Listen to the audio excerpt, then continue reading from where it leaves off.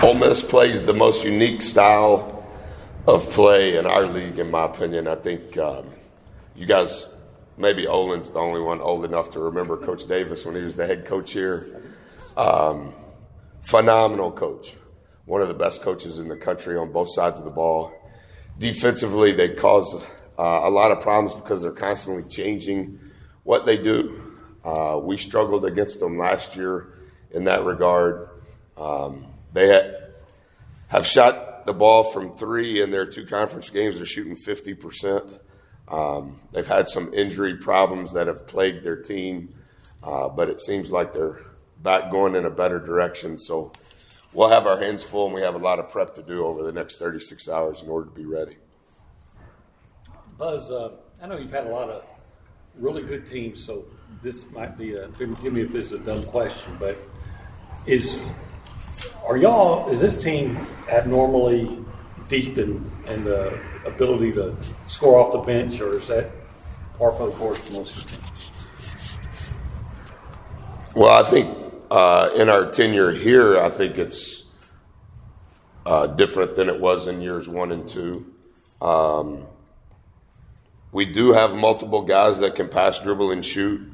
I don't know. I would really have to think about, because I'm not good at comparing players that I've coached or teams, but I think our roster is going in the direction we would like it to go in.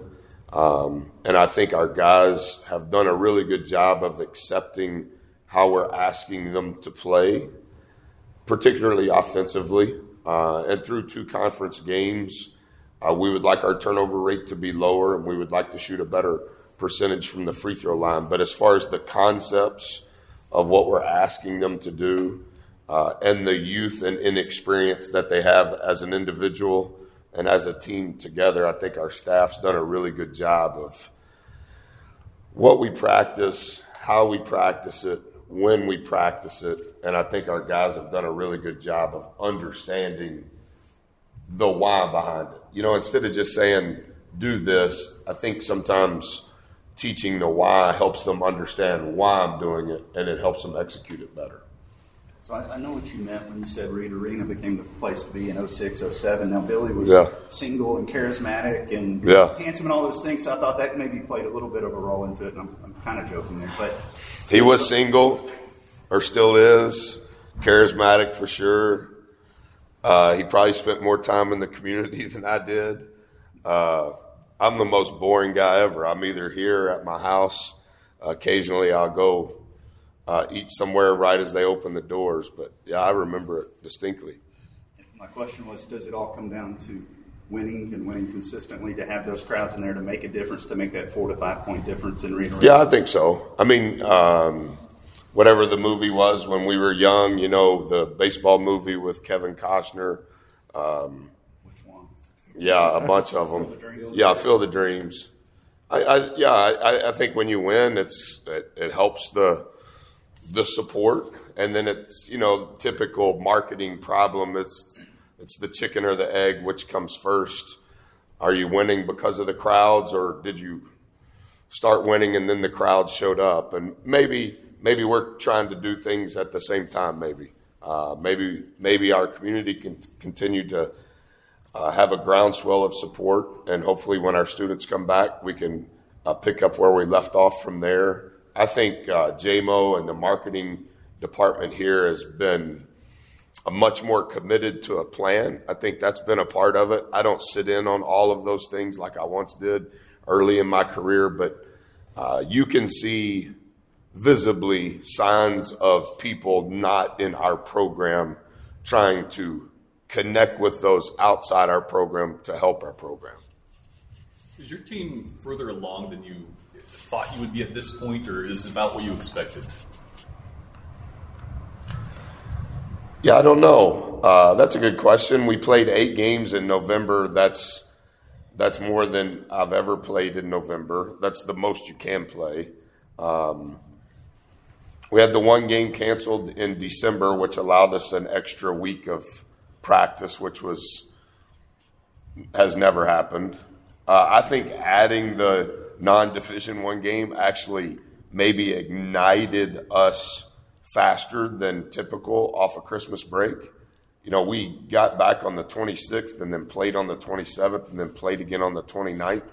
And regardless of opponent, just the rep of preparing to play and playing and having to execute, I thought that ended up being something that wasn't planned, that was very healthy for us.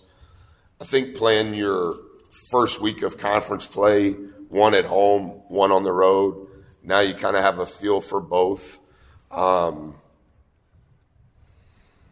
I guess because we have so many new guys, I think I said it to Travis, you know, one of the things that when I prepare for an opponent, I look at minutes continuity, like how many minutes are being played by kids that were on the team last year, and then the typical how old are the kids on your team. Like we're in the bottom fourth in both categories.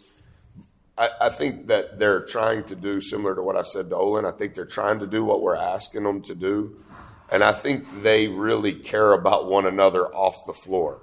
And I think some of that is beginning to be seen on the floor. When Javante played for the first time in 2 weeks, you saw our bench. Hassan playing the lowest minutes of his career and making 2 big free throws at the end. I think you can kind of see how much they care about one another off the floor, and I think that's coming to life on the floor.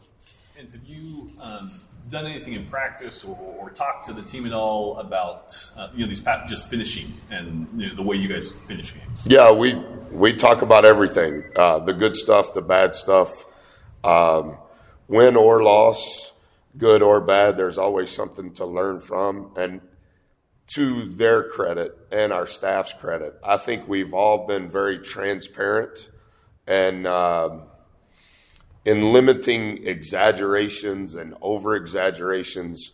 What's the truth and how can we learn from it? And, we call it our response. Our response has been really good. I know it could be a long conversation, but I know at times you talked about the new analytics software that y'all were able to get. It's big. It's huge. How have you seen, how has that made some tangible impacts on your success so far this season?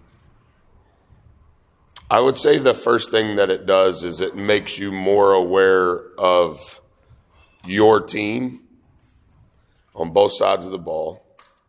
And then it makes you much more aware of each individual on your team on both sides of the ball.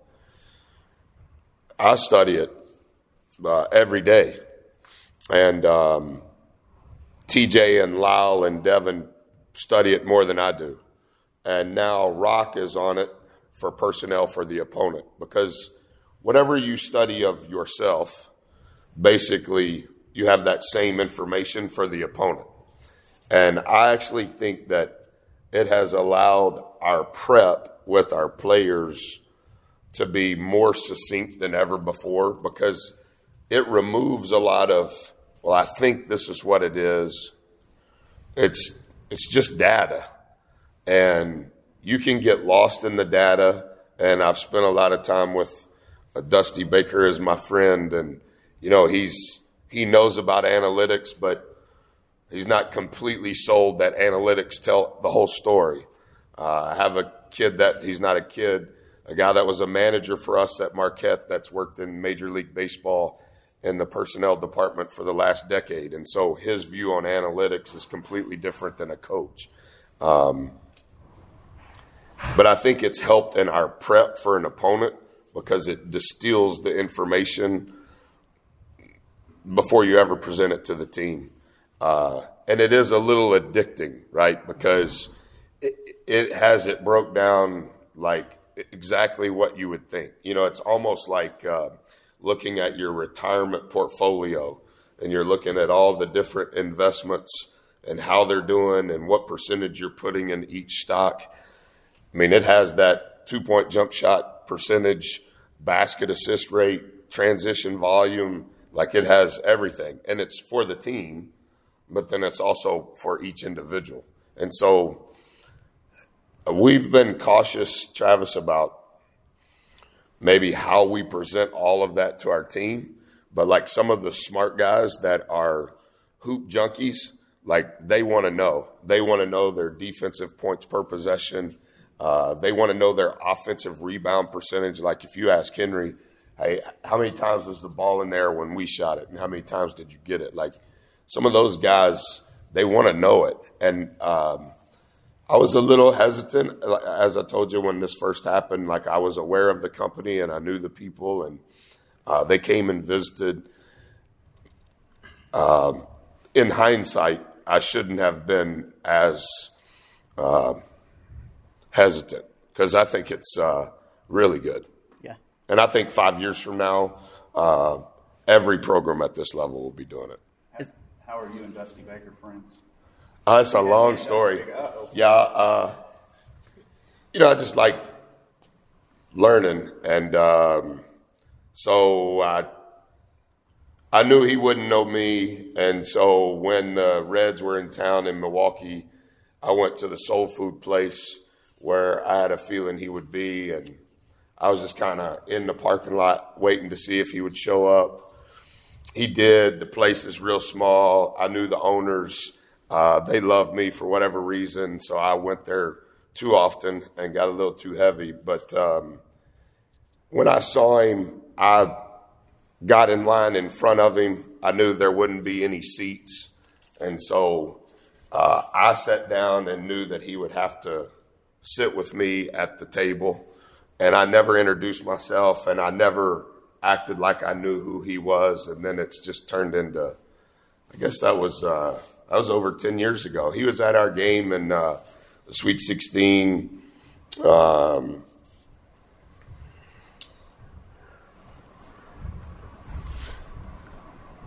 He was Albert Pujols, Coach La Russa. That was when we played in Phoenix when they were out there in what do you call it? Spring training. Yeah, so I've stayed in touch with him every month since then. Obviously, I've been to see him a couple of times with the Astros. Yeah, he's one of my favorite people in the world. And I don't know anything about baseball. I only know about baseball whatever coaches taught me. When you're coaching, do you adhere always to whatever the analytics was? No. I just study it in preparation for the opponent. But I'm aware of our players' numbers as I'm studying for Ole Miss. I'm looking at our analytics in comparison to their analytics. Not necessarily matchup based, but maybe how I could say it is leverage. Like when we play Olin, are we better on offense or worse? When we play Olin, are we better on defense or worse? And you could kind of, if you watch even Saturday, when I'm subbing guys in and out of the game, it's not exclusively based on us. Sometimes it's based on the opponent and the situation. And so, no, I think once the game starts, whatever I've prepared in my mind is pretty much how it goes, other than the instinct of the game. But it's never analytical. If I could take it one back real quick to the bench and things like that, how were you able to sell Clinton on the idea that, hey, you're probably better for us coming off the bench? Because so many guys want to start. I've never said a word to him about it, and he's never asked. And I've done it before in my career, so maybe he's talked to some of those previous players. Maybe he's talked to our staff, but it's never been a conversation with Q and I. And I don't mean that in any sense other than it's the truth. I think that's the reason there hasn't been a word said. This is my opinion. He may say something differently. I think he trusts me and he knows I trust him. And so his mom's never texted me and asked. Dad's never called and asked. And I think that in and of itself is very rare. Well, it may be a simple answer, but when you've been able to separate in these first two conference games versus when the opposing team goes on a run, what's been the biggest thing that you pointed to say, hey, guys, this is why the opponent's coming back in the game and we're not able to sustain our success? Yeah, very good.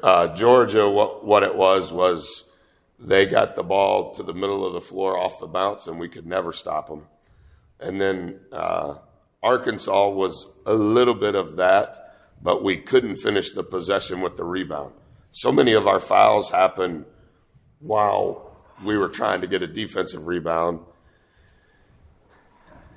We only defensive rebounded 57% of the missed balls. And a lot of their free throws came, and a lot of our fouls came, particularly in the first half. I think we had 4 guys with 2 fouls. Henry, Ethan, Boots, and Aaron. We had 4 guys with 2 fouls each. Some had played. I think Aaron played 3 possessions and had 2 fouls. Those were the 2 things that changed the game. We couldn't guard the ball off the bounce against Georgia in that 12 to 13-minute segment. And then the last, whatever the number of minutes would have been against Arkansas, we just couldn't finish the possession with the rebound. Is it impressive, though, that they're able to weather the storm? Because we just saw the women not be able to do that on yesterday. I wasn't able to see the very end of the women because we were working. I saw most of it. Yeah, I think there is something to be said for weathering the storm and still winning, but also don't lose the discipline of what got you to that point. Typical coach answer. But I also don't know that from a defensive rebounding perspective, I don't know that we can get 57% of our the missed shots by the opponent and win another game. That was worse than when we played TCU. They beat us on the glass worse than TCU did, and that's why TCU beat us. Anything else for Coach? All right, What's the name of the software? HDI, something intelligence. Just type in HDI and it'll pop up. Cool. I can't remember what.